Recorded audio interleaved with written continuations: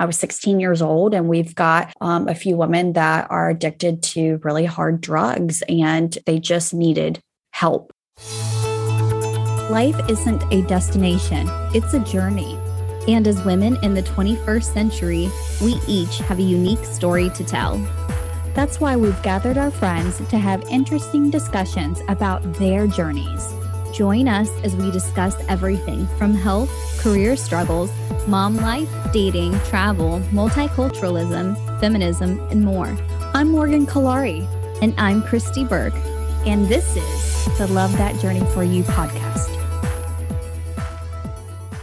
Hello, everyone. This is Christy Burke, and today I am interviewing my co-host Morgan Kalari about her journey. I've known Morgan for 10 years now, and she has one of the most interesting journeys to where she is today. From working in an orphanage in South Africa to running a company with her husband in Los Angeles, Morgan has traveled, volunteered, and persevered. Welcome, Morgan. Hi, everyone. This is going to be interesting.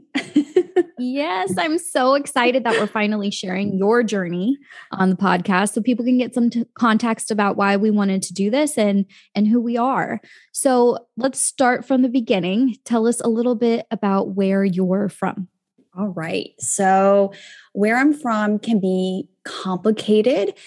I was born in Kansas, and my dad is a mechanical engineer. And if anybody knows anything about engineers, their brains are always thinking, they're always on. I think of my dad's brain as of a clock. It's always ticking. It's always wanting to learn new things and go here, go there. And that is exactly what he did. Most people I talk to, when I've told them I've moved around a lot, they think that I'm a military brat. I'm not. My dad is an engineer, and the next job was always the best job. So we moved around several times, from Kansas to Georgia to Virginia to Georgia, back to Virginia. And then from there, I've moved to Texas, California, been to South Africa a few times, Australia. Because of my parents, I now have the travel bug, and I have this itch where I need to go.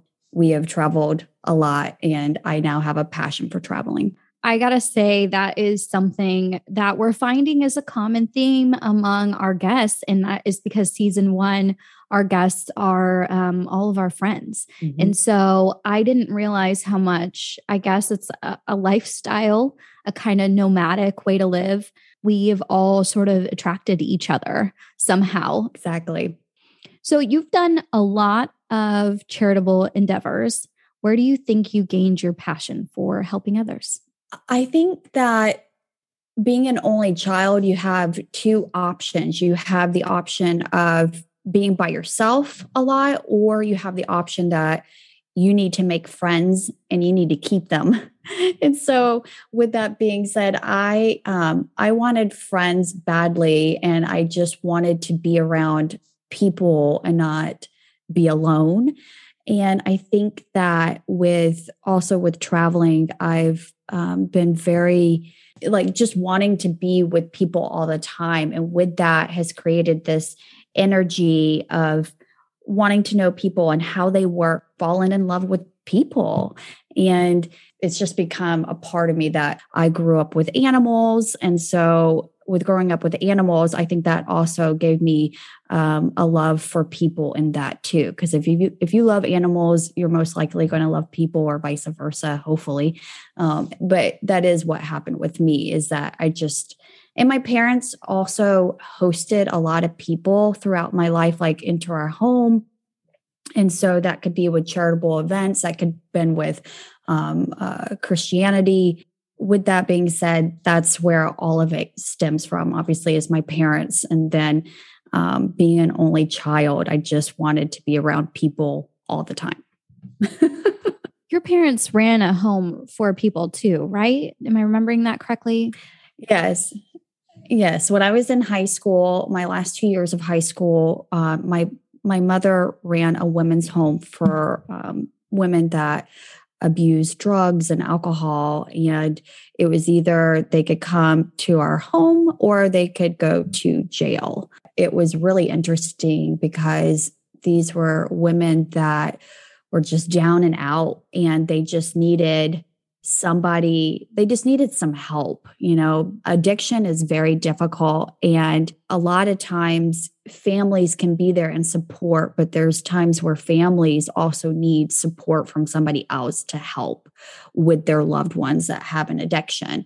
So we did help a few women. It was really interesting. I was 16 years old, and we've got a few women that are addicted to really hard drugs, and they just needed help. They needed a way out. They were able to get that staying with us and being in different programs, getting them a job, and then getting them a place to live, and getting them their kids back. So it was a very interesting end of high school years for sure. Yeah, that's some very heavy stuff for a teenager.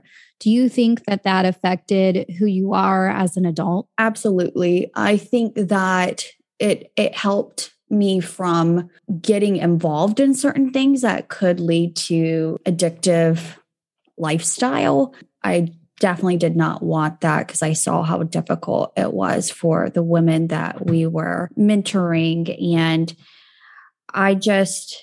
it now gives me more of a empathy towards people that do have addiction in their life, and how that different chains of events in your life can lead you to a point where you can be addicted to something. And we need to give sometimes a little more grace for those people. Yeah. High school was interesting. That definitely helped me to, be more just patient too, because people with addiction, it can be a very long process. Well said. And thank you for your insight into that, because most of us will never have an experience that close to something like that, and to have really the I don't want to say behind the scenes, but the reality of those situations and how people get stuck in them. Mm-hmm.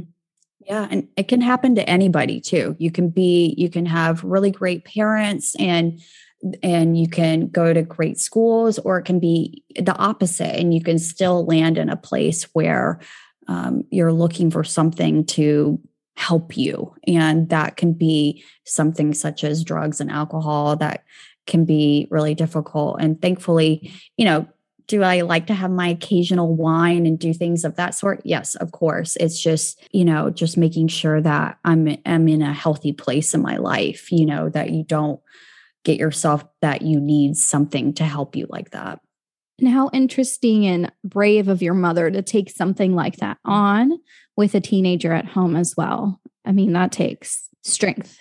Yeah. And a husband too, because there are certain things that you have to do to, you still want to be a family, but you also have people that are in your home, and you're helping them through, there are nights where my mom was up at midnight, 2:00 in the morning with one of them, and just helping them get through to the next day. And so, and my dad also, he was then the lead career person and working, but also supporting his wife. And so, yeah, it definitely showed me that with my parents, that my dad was able to put my mom first in this situation of allowing her to be a director of a women's home. Yeah. And it was really great to see that my dad did that for her. Wow. I'm so impressed with her and with you and your family being able to take such good insight from that. So let's switch gears a little bit. Tell me about your time in South Africa. South Africa, I definitely have a love for it. I've actually been there twice now. My first time I was 17 and I got to go. It was actually church related. But my second time that I went, I turned 21 in South Africa. So I think that's pretty cool. Yeah. To turn 21 somewhere different. When I was there, I was working at an orphanage where most of the babies in our care either had AIDS or their mothers had AIDS, but it didn't transfer to the baby. And it was really difficult in a lot of ways because these babies, the way that they came to us was a very difficult story. Some of them had been left in, one was left in a garbage can, one was left in a toilet at a rest stop. It was just very tragic. But what helped me through all of that was that I would actually spend the night, 2 nights out of the week, and I would wake up with them and feed them. And sometimes I would just fall asleep with one in my arms. And being an only child and not being raised with a brother or sister, older, younger, this was my time to really get that baby time. And I will say though, these babies were so strong because you wouldn't know that they had suffered so much in the beginning of their life. They knew that when they were in this home and then being adopted out, they knew that there was so much love and support for them. So it was just amazing for me to know what they had gone through, but they didn't exert that. They were happy and just wanted to be loved and played. And so it was a really great experience. And actually on my last day, one of the babies that I became very attached to was actually adopted that day. And her name is Faith. And I just loved her to pieces. And it was really hard to leave, but it was great knowing that, especially the baby that I became closest to was adopted out by a really great family. So it was a wonderful experience. It was hard. South Africa is a beautiful country, and they have about 11-ish national languages. And they speak English, but a lot of times they were speaking in Afrikaans or they would speak in Swahili, depending on where you were at. And so I had to really get used to being around different languages and trying to adapt and learn how to be. I find this interesting because I know that you and Antonio have decided not to have children. So do you think that your experience in South Africa is related to that decision? That's interesting. It could be. Maybe in the future we would adopt, because I have seen that there are children now all over the world that need to be adopted and that have been born into a circumstance that is beyond their control. So that is something that we've talked about. I think that my travels and both of our travels, my husband has traveled a lot too, and he's lived in different countries and he has 2 citizenships.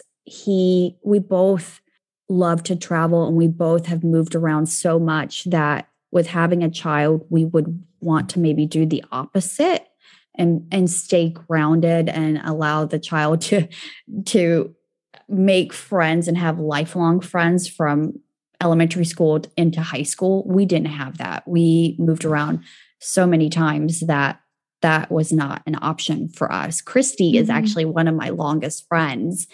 And that's because we're adults and we've been able to make that choice over the years. Even when you've moved to San Francisco, I moved to Australia, and back and forth, we've moved to different places, but we've kept in touch and it's just been wonderful.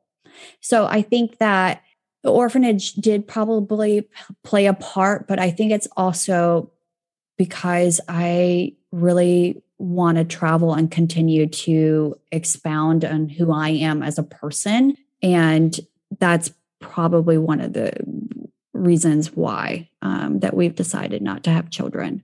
Thank you for sharing that with us and for opening up about that on air. Yeah. Children are wonderful. I think the reason that you and I have stayed friends for so long is because we're both used to traveling and we're both used to making that extra effort, because we know if we don't, people fall off.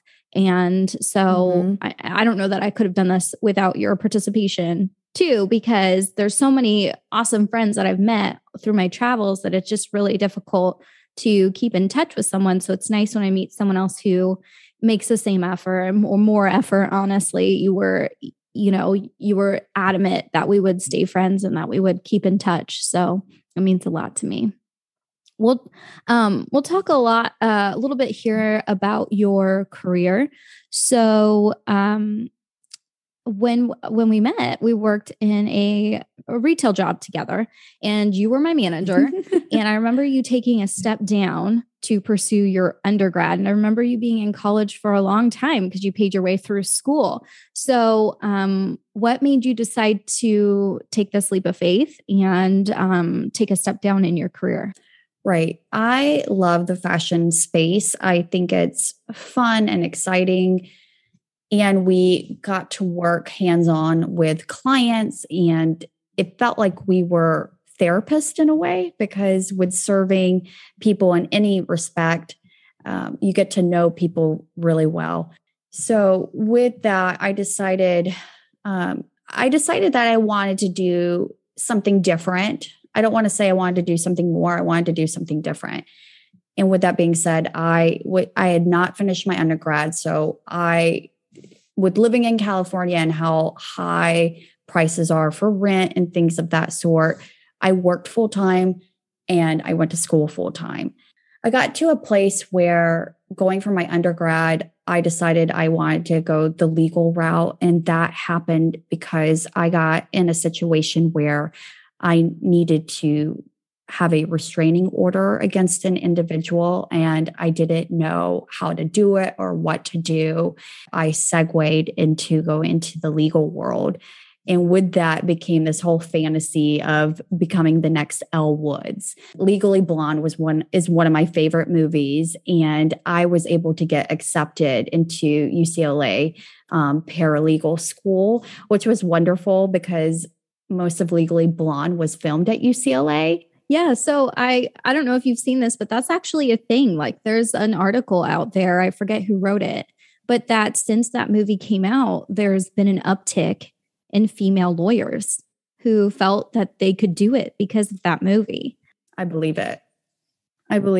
Yeah. And you didn't just go anywhere. You went to UCLA, which was very pricey, I'm sure. Yes. So, like, one, how did you make that work with work and with finances and everything? It was difficult. I had to say no to a lot of gatherings of us and our friends. And yeah, I had to say no. I had to stay at home. I had to write a paper on Friday night, and it was really difficult. But I knew that this is what I wanted to pursue. And if anybody wants to go back to school, you can, if you really, really want it. I went to school with people that were married and had kids and had a full-time job. I also went to school with people that just got out of high school. So we were all in the mix together. And I really wanted it. I wanted my undergraduate. I wanted my paralegal certificate. I wanted to work at a law firm. And I was able to do it because I had to stay diligent and I had to stay consistent to the goal that I had put in front of me. And I also had some friends, you were one of them, and my now husband, that I had to say, hey, this is really what I want for my life. And I hope that you can support me. I'm going to have to say no to some things because I either A, can't afford it, or B, I have to write a paper or I have to study for a test. But please know that I love you, and please don't stop asking me to not hang out because I might be able to. So yeah, so it was definitely something that I wanted. And man, it took several years. It took almost 10 years from start to finish. And even being in the legal career, I finally got in, and I realized that it was not what I thought it was going to be. It was not the Elle Woods experience. If you're going to go into the legal world, you have to have very thick skin, which thankfully I was able to get that just living in California. But the legal world definitely will make you have thicker skin. And I got to do everything that I wanted to do as a paralegal. Thankfully, the legal world taught me a lot, and it taught me that you can help people. It also taught me that you have a limited scope in how you can help people, because there's law out there and what you can and can't do. Legal world can be very black and white. I'm glad that I did it. I'm glad that I got to experience it. My fantasy of becoming Elle Woods, it wasn't for me for a lot of reasons. Because I knew that financially I would need to quit work and I would need to get into a top school. I knew that I would need to probably move to go to a top school, possibly depending on where I got picked. I knew that I would have hundreds of thousands of dollars in student loans. So with that being said, I was able to become a paralegal. I was able to help people, and I'm so glad that I was able to do it. And I don't have any regrets. If you feel that you've done the same thing, that you've gone to school for something specific and you didn't end up doing it and you did something else, that is okay. I've done the same thing. And thankfully for me, I only paid for UCLA paralegal and not UCLA School of Law. Yeah. So I was able to figure it out very quickly. I think that's great advice, especially for somebody who maybe is thinking about going into the legal world, but isn't quite sure if that's right for them. That's kind of a halfway point to test it out and really see what the job is about and work in it like you did and really figure out if that's where your passion lies or not. Because law school is expensive. So you let's talk about what you did after being a paralegal. You got this amazing opportunity and you went to Australia, and then the pandemic hit. So can you tell us about that experience? That was a crazy experience. Thankfully, being in Australia, and I was on the west coast of Australia, they did not get COVID hardly at all. So I did not have to go through that much of a shutdown. We didn't have to wear masks. I did work from home for a while just because the whole world was doing it. We were doing it. And being there was Australia. If you can go and do it. Go to the West Coast. A lot of people don't go there because it's so far away. But with it being so far away, everything is just in pristine condition. It's just beautiful. They have the biggest natural reef over there that you can go swimming and diving. It's just a beautiful, beautiful country. The pandemic was really interesting. We did end up coming back to the States during the pandemic for a few reasons. But one of the reasons is because my husband has designed a cell phone case and it is ICU Designs. And we came back because we really wanted to invest all of our energy into being entrepreneurs. So thankfully, the legal path that I had been on really helped to start this new business because I was able to do all the paperwork for it because I've seen it before. And it was the first time really too that really taking a chance and investing in ourselves and becoming entrepreneurs. And I think, my time at school and working full-time, going to school full-time, that dedication and consistency was able to spill over into now becoming an entrepreneur. So now I can see my whole life coming in full circle to get me ready to be an entrepreneur and to be dedicated to this goal of putting all your money into it and your time to hopefully being successful for yourself. Sure. Is there somewhere we can follow to learn about the creative process behind ICU Designs? Yes. Check out my social media. You can check out icu.designs. And I put a lot of video content on there. And I talk very openly about manufacturing, shipping, logistics, the pains that go with it, the bottlenecks. And if you want to go into business for yourself, definitely check us out. And we have an awesome cell phone if you want to get it. ICU Designs. Thank you, Morgan. Well, I'm so excited about your next step in your journey.